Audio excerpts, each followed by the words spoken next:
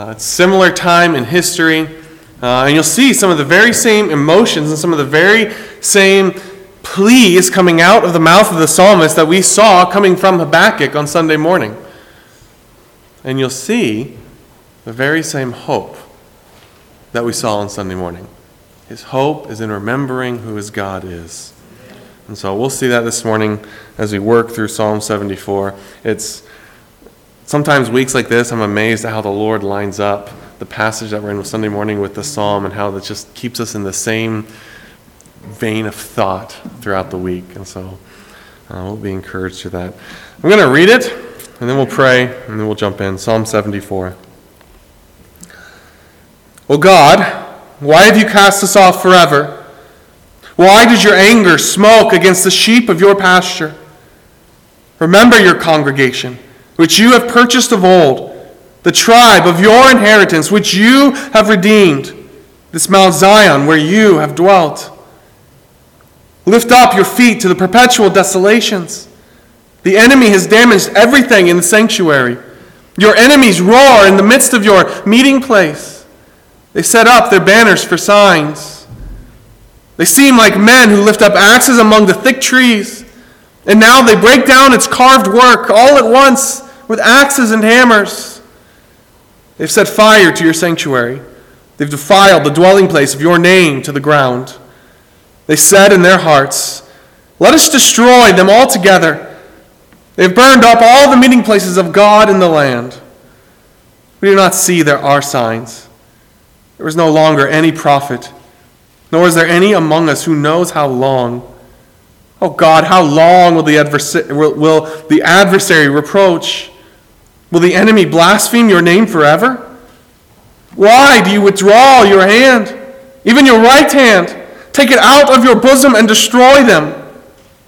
For God is my king from of old, working salvation in the midst of the earth. You divided the sea by your strength. You broke the heads of the sea serpents in the waters. You broke the heads of Leviathan in pieces and gave him as food to the people inhabiting the wilderness. You broke open the fountain in the flood. You dried up mighty rivers. The day is yours. The night also is yours. You've prepared the light and the sun. You've set all the borders of the earth. You have made summer and winter. Remember this, that the enemy has reproached, O Lord, and that a foolish people has blasphemed your name. Well, do not deliver the life of your turtle doves to the wild beast. Do not forget the life of your poor forever. Have respect to the covenant, for the dark places of the earth are full of the haunts of cruelty. Oh, do not let the oppressed return ashamed. Let the poor and needy praise your name. Arise, O God, plead your own cause. Remember how the foolish man reproaches you daily. Do not forget the voice of your enemies. The tumult of those who rise up against you increases continually. Let's open with a word of prayer. Heavenly Father, this evening we do rejoice in your wondrous love. Your wondrous love that will not let us go. And even as we've seen in Habakkuk on Sunday, as we come now to Psalm 74, so often our hearts echo the cries of these prophets and the psalmist. So often we don't understand what is going on around us. We can't see what you are doing. We cannot fathom how what is happening could be good. And yet even in the midst of all this chaos, we rest in the wondrous love of our God who will not let us go. We remember who you are. Give us faith to trust you even in the darkest night. Give us hope to keep believing even in the deepest valley. For you are God wherever we find ourselves. We pray that you'd be honored as we look at this psalm this evening, that we'd be encouraged. We pray all this in the name of Jesus Christ. Amen. Psalm 74, it's a community lament. It's a community of God's people crying out to God. The context seems to be following the destruction of the temple in 586 BC. In fact, you see that in verses 3 through, I think it's 11, as he's crying out, your dwelling place has been torn apart. It's been burned up. And we'll see that as we work our way through here. So it seems to fit the context of 586 as the Babylonians have come in.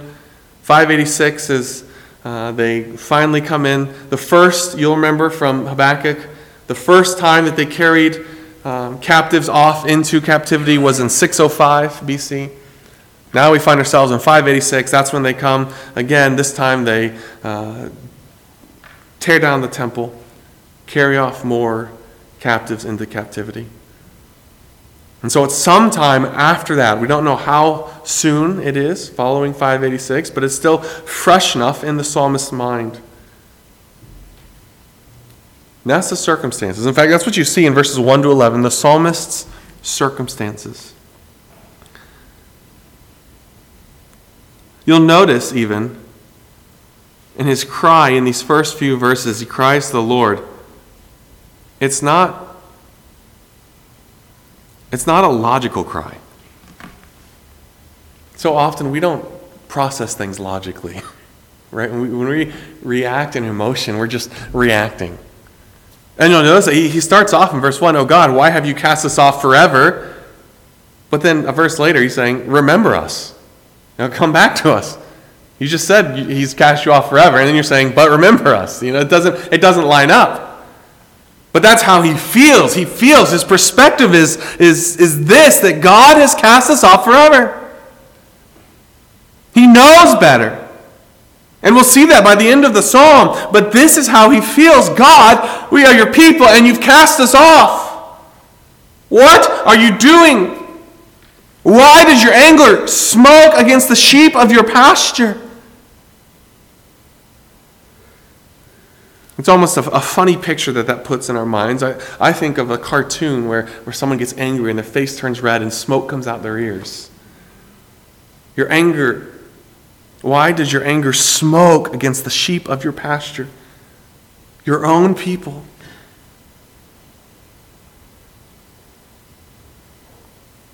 These are the very same questions that Habakkuk asks. Just some probably 20, 30 years earlier. Verse 2, "Remember your congregation which you have purchased of old, the tribe of your inheritance."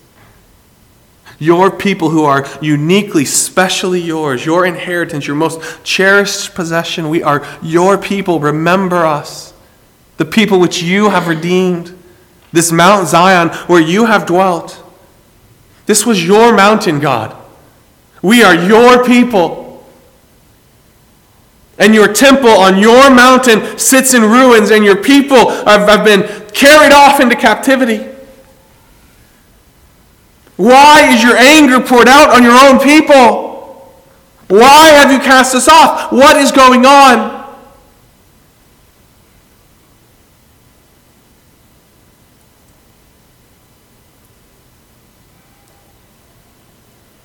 We know the history. We know what's going on. We know that Israel has broken the covenant.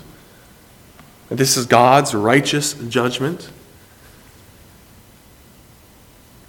Honestly, at this point, the psalmist probably knows that.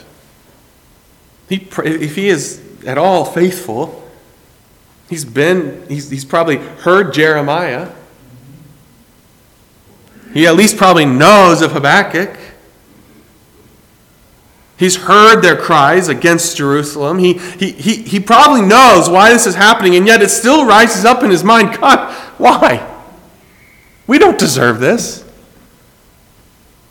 We're that way too, aren't we? I don't deserve this, God. Yeah, you do. You deserve much worse. In fact, if you were to fight for your right before God, you would be in hell right now.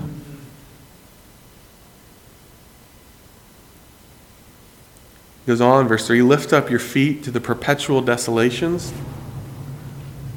Again, the idea of perpetual, total, for all time. Again, it's almost illogical. Remember us, God, save us in the midst of this desolation that will go on for all time. It's an exaggeration.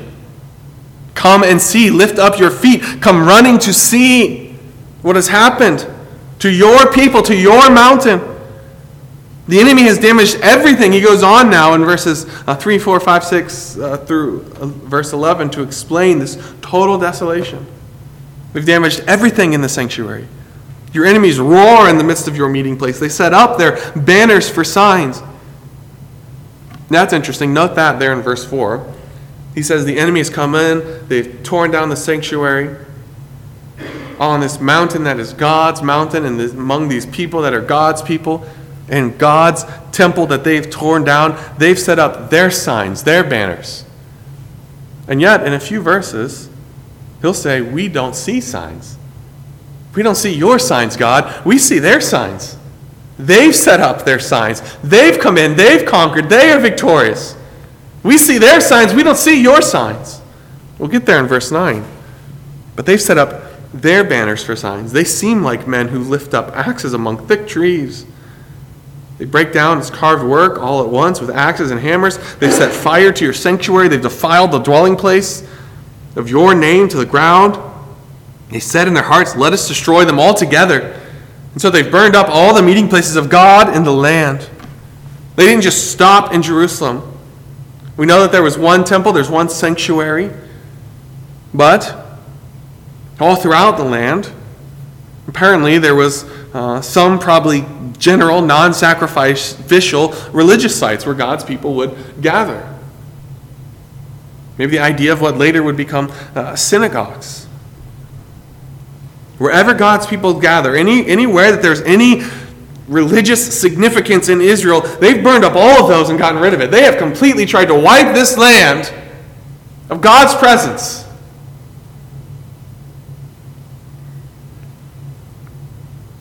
And in verse 9, we do not see our signs. And there is no longer any prophet, nor is there any among us who knows how long. Oh God, how long will the adversary reproach? Will the enemy blaspheme your name forever? It's total desperation. He's overcome. We don't see any signs. There's no prophet to lead us. And yet, just because they don't see does not mean that God is not at work. In fact, we know the historical context, do we not? If this is 586, if the temple has been destroyed, when was it that Daniel was carried off into captivity? Mentioned it earlier, 605. All right, if Daniel was carried off at 605 at around 15 years of age, then now in 586, he's approximately 35 to 40, somewhere in there, maybe 45. We don't know exactly. He's somewhere between 35 to 40 probably.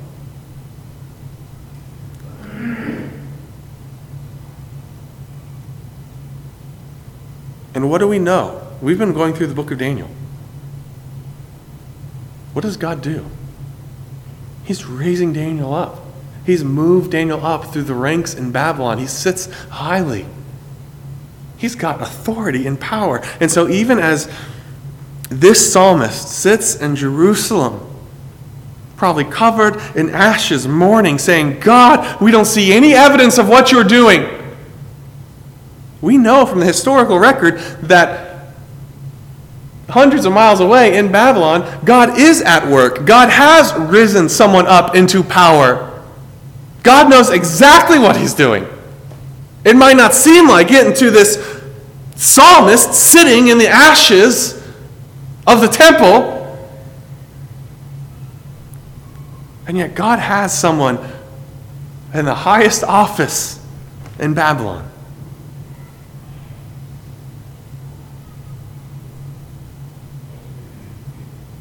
In fact, not only is there Daniel, there's another faithful prophet who answers this psalmist's very question. Jeremiah, at this point, has likely passed off the scenes somewhat. He does not seem like he's an active prophet at this point. At least this psalmist does not know of him. There is no longer any prophet. And yet what do we know from Daniel that Jeremiah prophesied? Exactly how long this would happen. And what's the cry of this psalmist? There is not any among us who knows how long.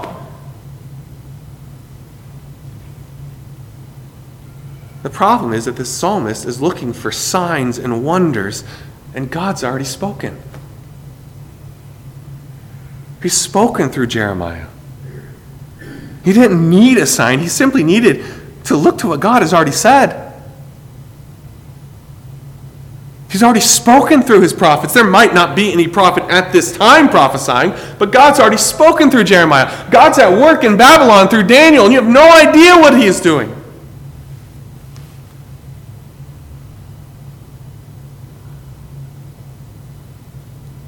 You can almost feel the psalmist as he's pouring out his heart, growing in agitation. He comes to verse 11. Why do you withdraw your hand, even your right hand? Take it out of your bosom and destroy them. The idea is, take it out of your pocket. Take it out of the folds of your garment.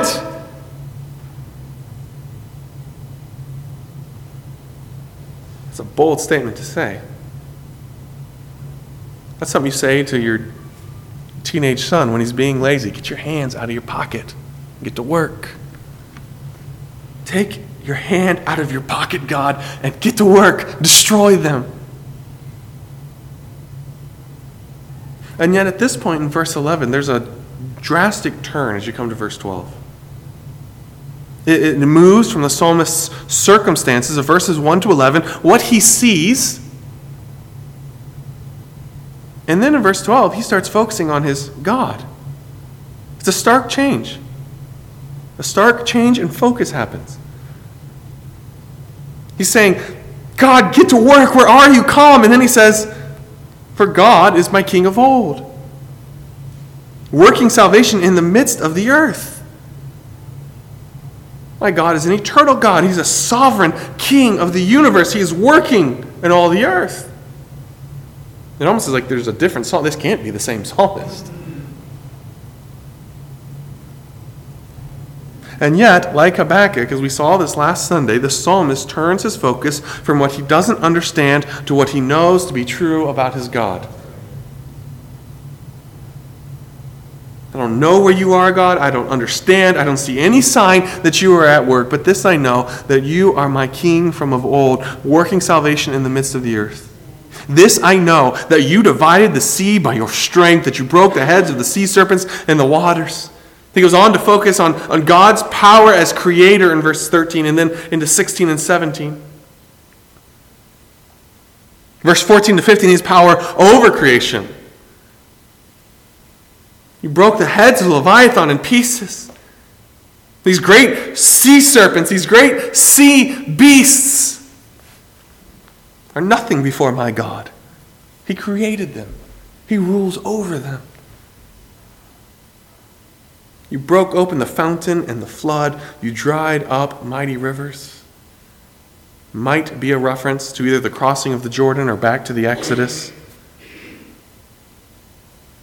But the big idea is that God, my God, has power over creation. He's the God who created. He's the God who sustains. The day is yours. The night is yours. You've prepared the light and the sun. You've set all the borders of the earth. You've made summer and winter. This is my God. He has done this. And so then you come to verse 18. As the psalmist has turned his attention from his cry, this raw, emotional response at first. He's turned his focus to who his God is. And now, verse 18 to 23, he prays again. He cries out to the Lord. And yet this one is much more tempered. It's much more focused. It's much more informed by who God is.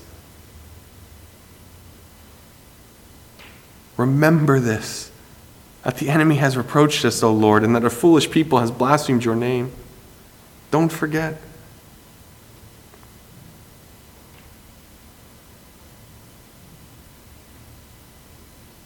Oh, do not deliver the life of your turtle dove, your people, your tender people. to the wild beasts, do not forget the life of the poor forever.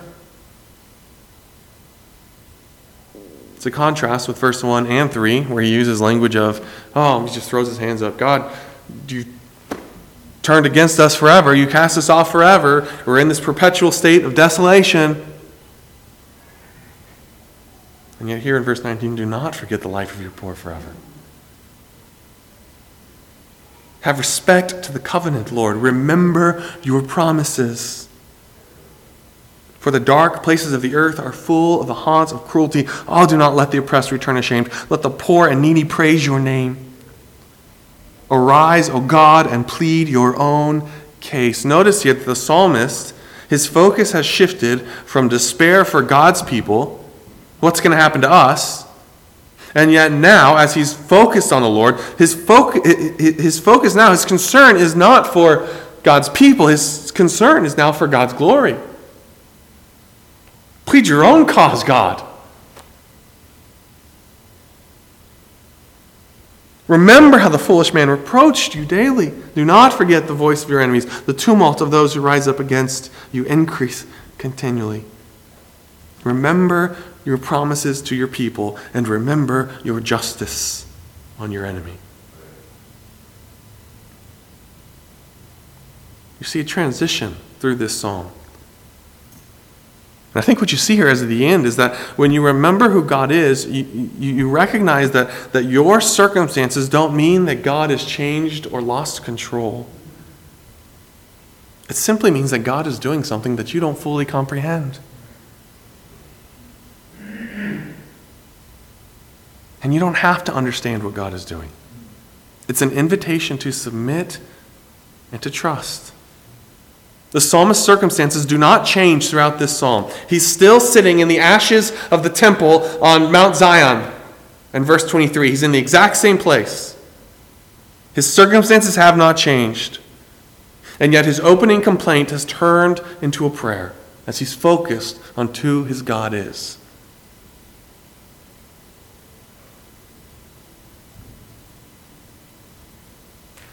The psalmist's hope is that though the sanctuary of the Lord lies in ruins, the promises of the Lord still stand. And they will stand forever. Because God is a faithful God.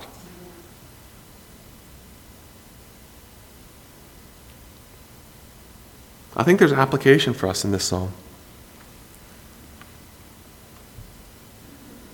We're obviously not sitting in Jerusalem and surrounded by a temple that's been overrun, people who've been carried off into captivity. But we do face things in life that we don't understand. We're often overwhelmed by our surroundings, things that we see on the news, or maybe even things that are personally happening in your life.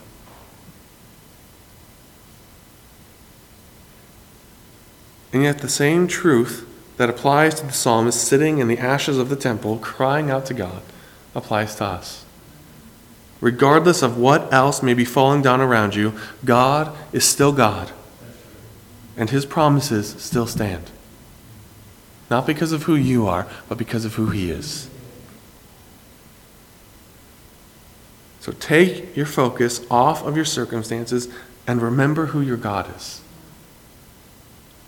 We've seen that twice this week now. That was the whole point of what we saw a Sunday morning in Habakkuk. And that's the whole point of this psalm. Take your focus off of your circumstances and put it on your faithful God. You don't have to understand what he's doing here. Just know who he is. That's your hope. That's your rest. It's in who God is, not in understanding what's going on around you. Your God does not change. He is all-powerful. He is good. Rest in who he is, even when everything else around you is falling down. With that in mind, let's transition to some prayer requests this evening. And even as we remember these requests, remember who God is. Think of Caleb Wilson. a student that we're praying for who goes to our church, whose dad passed away suddenly last weekend. We don't understand why. We don't have to understand why. We know who God is. We know who God is. Rest in who He is. What other prayer requests do we have this evening?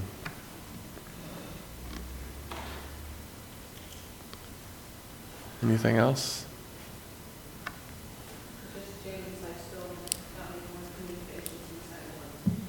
Continue to pray for James and his ministry. We rejoice in the good news that he's continuing to lead people to the Lord. He's continuing to faithfully serve in the field that the Lord has called him to. I was talking to Betty just tonight how neat it is to be able to support someone like James, to pray for him. And the ministry that he has in a place that probably no one else in this room could go to or would frankly be willing to go to. And yet he's there, reaching people, faithfully serving for the gospel, for Christ. So praise the Lord for that. Continue to pray for James and his ministry and the unique opportunities the Lord has given him. Anything else? Hey, Jim?